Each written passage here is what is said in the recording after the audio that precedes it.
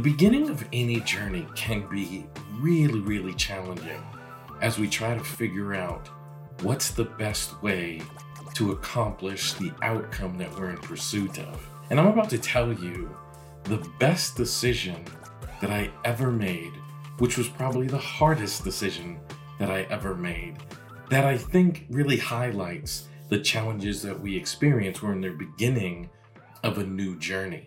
Let me take you guys into a time in my life when I was at the beginning of my professional career. I had gotten a job at a brain treatment center very late in my college years. I was probably 6 months away from graduating with a bachelor's degree in psychology, which to me was a major accomplishment. Like coming from where I came from, being able to have this degree was a major, major accomplishment.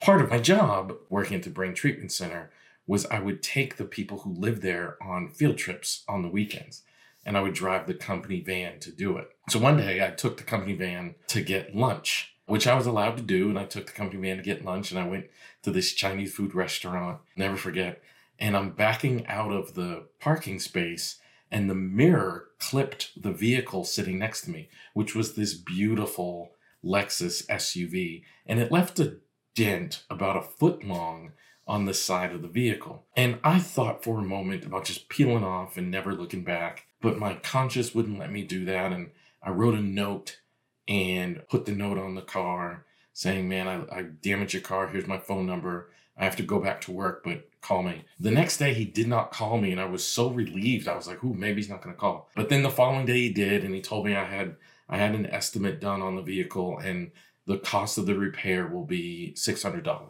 Now, at the time, I had no money at all. And one of my biggest fears was if this man reported this to his insurance, then my insurance rate was going to go up. And at the time, I just couldn't afford that. So I asked him, look, $600 is more than I have, and I don't want my insurance to go up. So I would love to pay you cash, but I'd have to pay you in installments because I don't have $600 to pay you right away. And he said, sure. Man, it was very nice.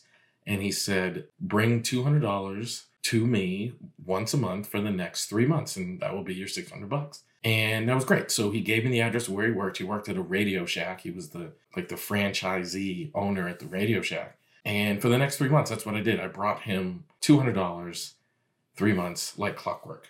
Now, the last time I brought him money, he complimented me, and he said, for someone your age, and at the time I was probably 23, to have left the note and then shown up every single time with the $200, it says a lot about your character and the type of person that you are.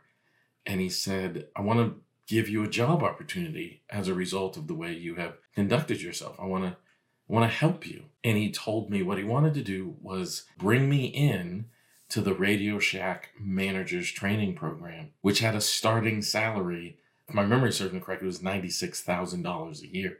And I would start as soon as next week. And the cool thing about this program was as soon as the training started, that's when your salary started to be $96,000 a year. And I cannot stress enough. I mean, $96,000 to me was a kabillion dollars. It was an astronomical amount of money.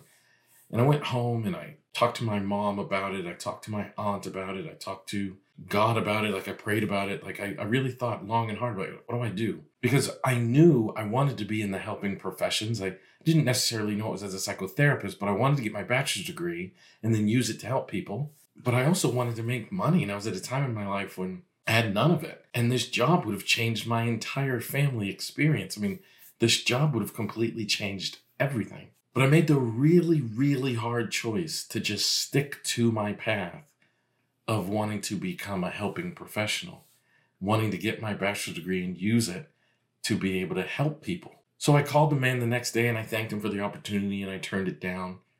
So many people in my life told me I was crazy.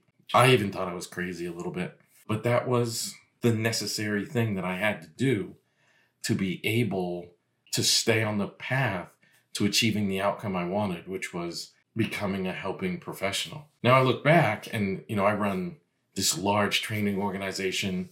I love my job. I love my team. I got some major projects in the works, and Radio Shack has gone out of business. So it turned out to have been a really good decision. And in the long run, I did really well. I think a lot of times people make decisions that are short-term positive, but in the long term, not good. And in the long run, this one was really good. So I want to invite you guys to think about hard decisions you made in your past and how they worked out for you.